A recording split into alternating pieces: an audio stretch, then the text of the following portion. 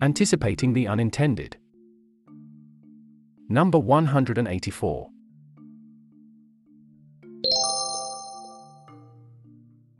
India Policy Watch. The persistence of failure. Insights on topical policy issues in India. Policies fail more often than they succeed. This is a universal truth. We love to pontificate in this newsletter on why policies fail. It is the easiest of things to do. Crafting a policy that factors in the many variables that could impact its outcome and thinking through its implementation is one of the toughest skills to master. Things change, assumptions get invalidated, implementation gets botched up, politicians lose nerve, you might fail even if you have done everything right. And before you know it, you have failed policy on the debit side of your ledger and only an Akshay Kumar film based on your policy on the credit side. It is a tough life being a policymaker. Even if you manage a successful implementation, the bar for eventually calling a policy successful is high. As Alan McConnell once argued, for a policy to be deemed successful, it will have to check the boxes in all the three realms of program, process and political outcomes.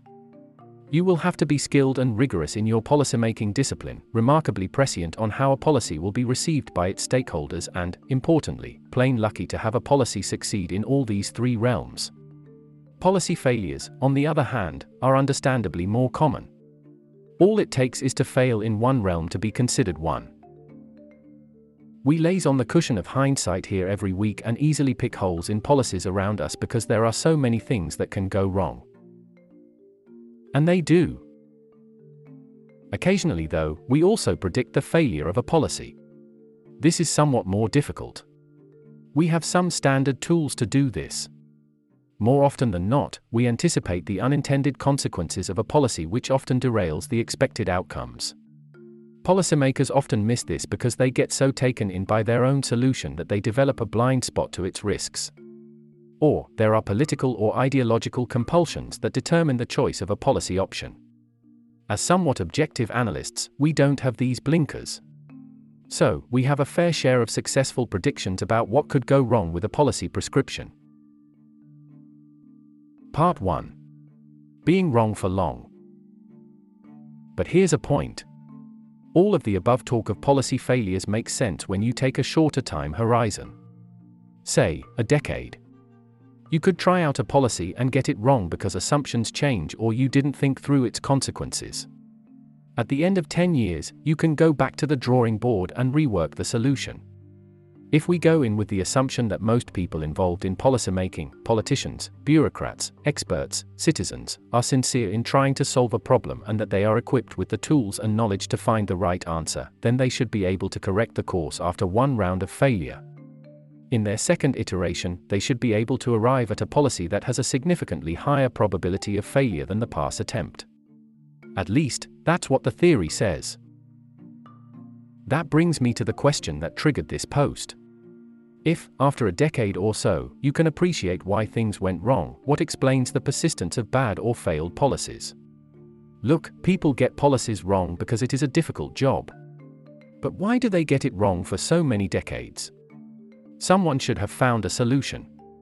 Surely, no one group can sustain such spectacular incompetence. Take India's health policy, for instance. We have been trying to get it right since 1946 with many missions, yojanas and plans. You would think that we might have got it right over 8 decades of trial and error. We might have had a few successes in running nationwide campaigns like Pulse Polio or COVID vaccination drive.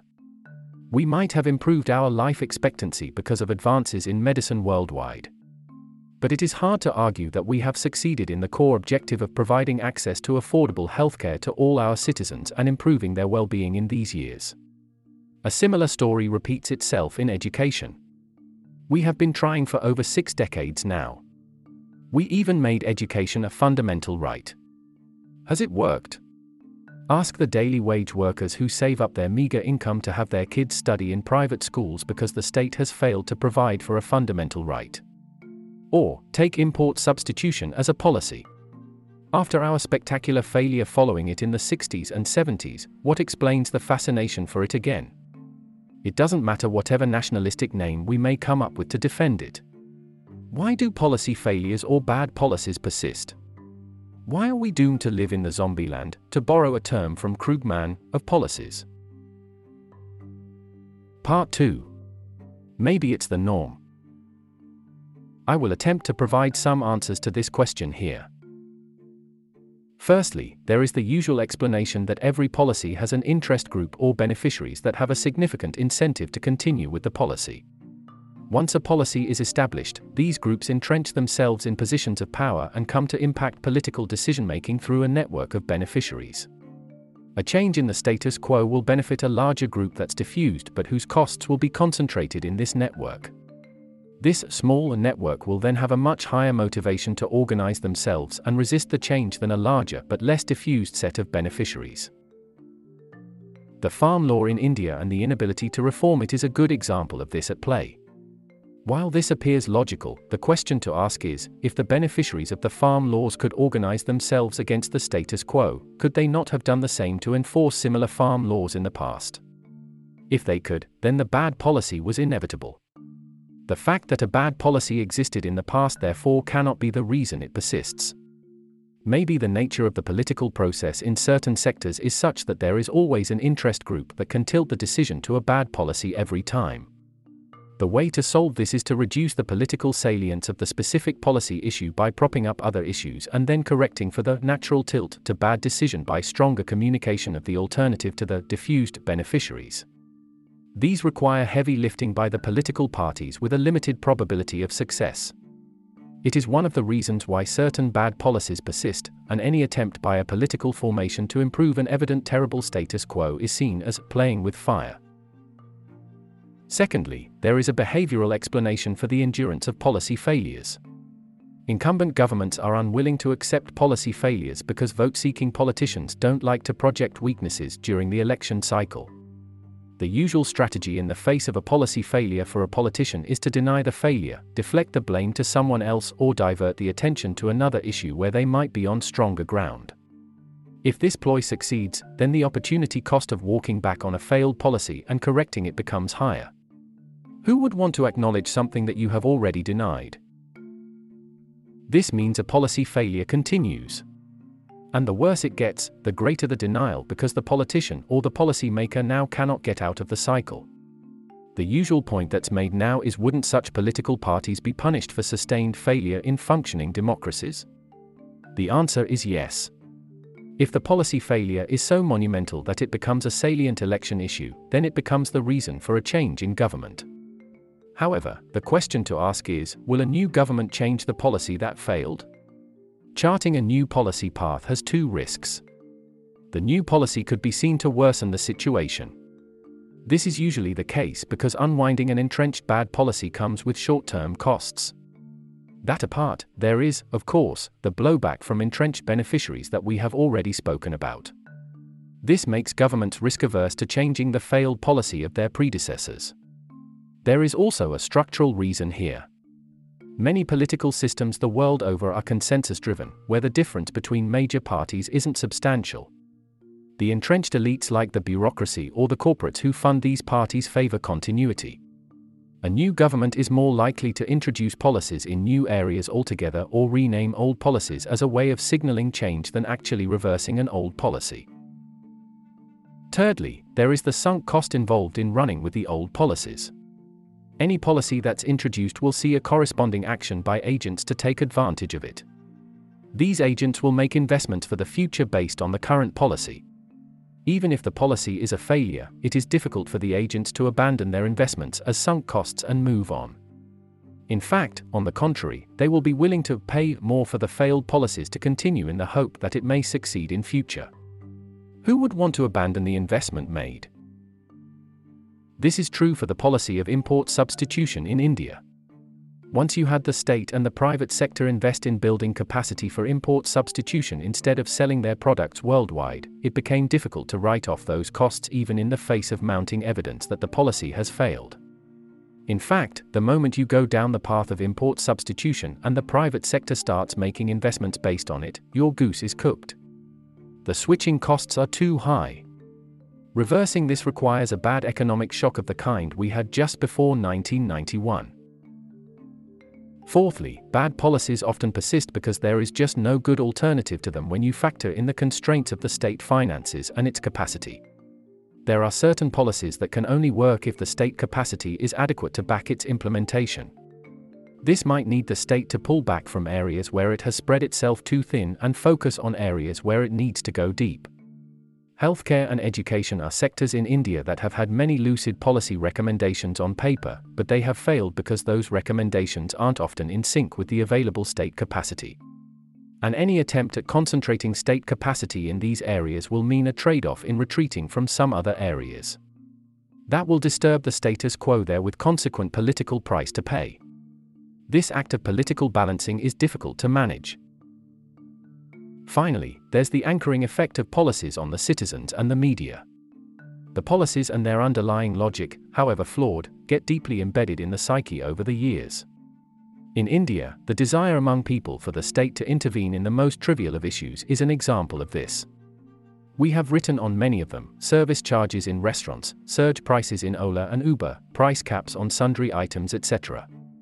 Despite evidence that such interventions have only led to worse outcomes and where the market has proven solutions, people in India reflexively look to the state to find solutions. The people of India and the state, it's the greatest abusive love story ever told. The reverse of this thinking is prevalent in the US, where any whiff of socialism in your message is considered political harakiri. So, even if there are clear market failures that can only be solved through targeted state interventions, there is no consensus on reversing bad policies that have failed for long. US healthcare is a good example of this kind of anchoring effect. This anchoring bias has two consequences. Failed old policies perpetuate and new bad policies continue to get introduced. Also, politicians find populist planks to perpetuate failed policies, and it soon turns into a race to the bottom. As you will notice, the continued thriving of failed policies have many things going for them. There are no easy ways to break out of this cycle. The only sustainable solution is what we often bat for in this newsletter. You will have to work on the demand end of the political process rather than the supply side. The supply side will shift once the pattern of demand changes. So, the process of making people aware of policy failures, the reasons why they remain persistent, and how they need to change their ways of thinking about public policy is the only solution here. It is a long grind, but it is the only way. 4 more. First, a framework a week. What's a policy success? From edition number 147. Second, a framework a week. Wilson's Interest Group IG Matrix from edition number 12.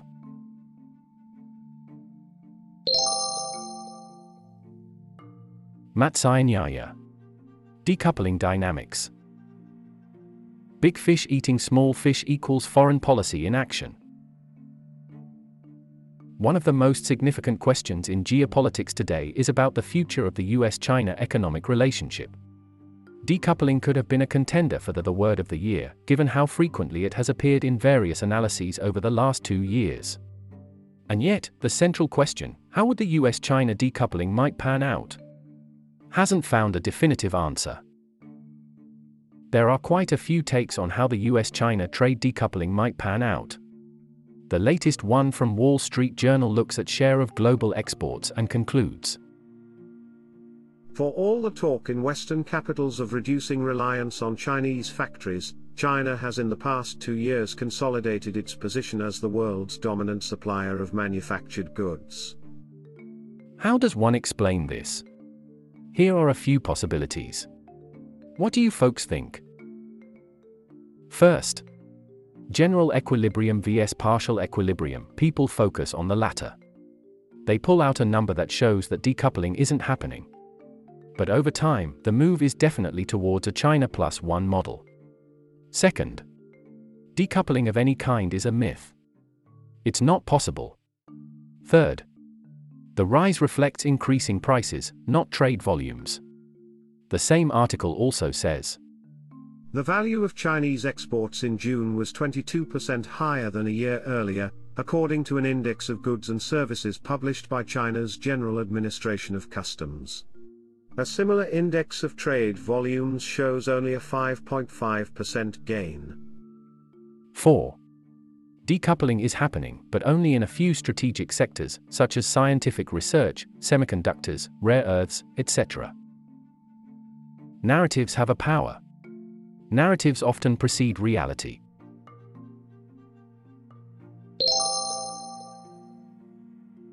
Global Policy Watch. The educational role of policy. Global policy issues and their implication for India. Speaking of public policy and how it anchors the mindset of people brings me to this piece, What is the Purpose of Public Policy, by Tyler Cowen in Bloomberg. He argues, the purpose of any policy is not only to effect change but also to educate the public. This educational function is important yet rarely discussed explicitly, perhaps for fear of looking like a propagandist. So be it, I wholeheartedly embrace the notion of policy as a way of educating voters. For Cowen, a policy might fail or partly succeed in its objectives for various reasons. However, it would still serve the interest of society if it educates the people about the right kind of values. I find it a bit dubious because values differ among people and parties. And no one wants a scenario where an egregious policy failure is covered up by the argument that it taught people something good. That's the road to justifying demonetization. But Cowen is approaching it from a place where a policy based on sound reasoning deserves to be judged on an additional parameter of success. And that is, did it convey the right message to the people? Did it move the Overton window for a future policy to succeed spectacularly?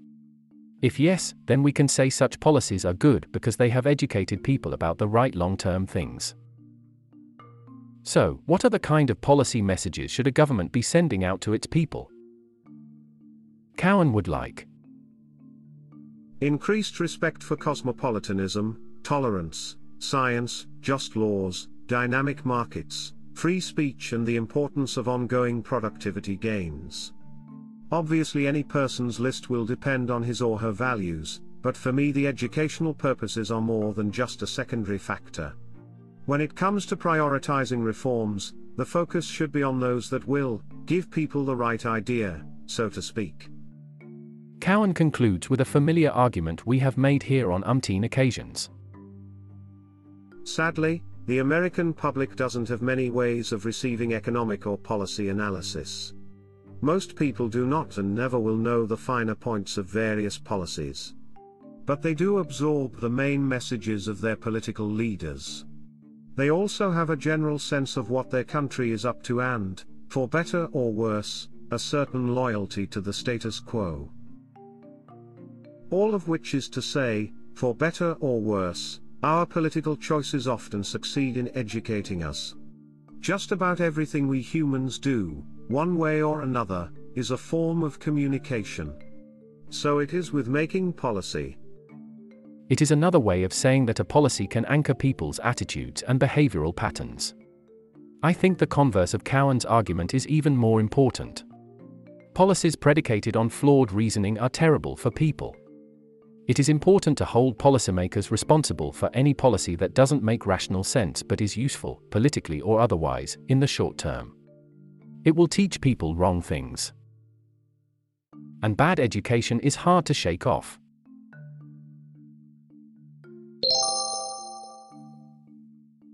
Homework. Reading and listening recommendations on public policy matters. Links available on screen. 1. Paper. China's Emerging Data Protection Framework by Rogi Kremers. This is an excellent paper explaining the current status of data security laws in China. TLDR. The legal architecture for data protection has two pillars. First, Personal Information Protection Law, PIPL, focuses on data movements between the data principal, individuals, and the data controllers, governments and companies. But the multiple exceptions for government entities effectively mean that these restrictions apply only to companies. PIPL also has stricter data localization requirements, which might dissuade foreign companies at the margin. Second, the second pillar is the Under-Analyzed Data Security Law, DSL. This law is primarily focused on national security. It also has a core national data classification.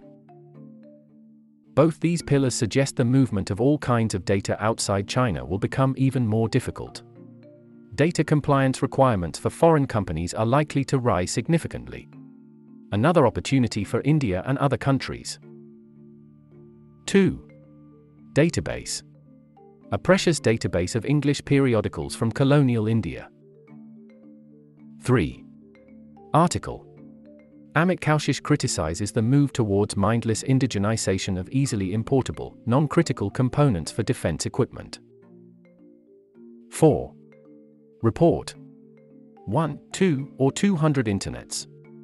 The Politics of Future Internet Architectures by Kevin Kohler is a must-read for anyone interested in technology policy.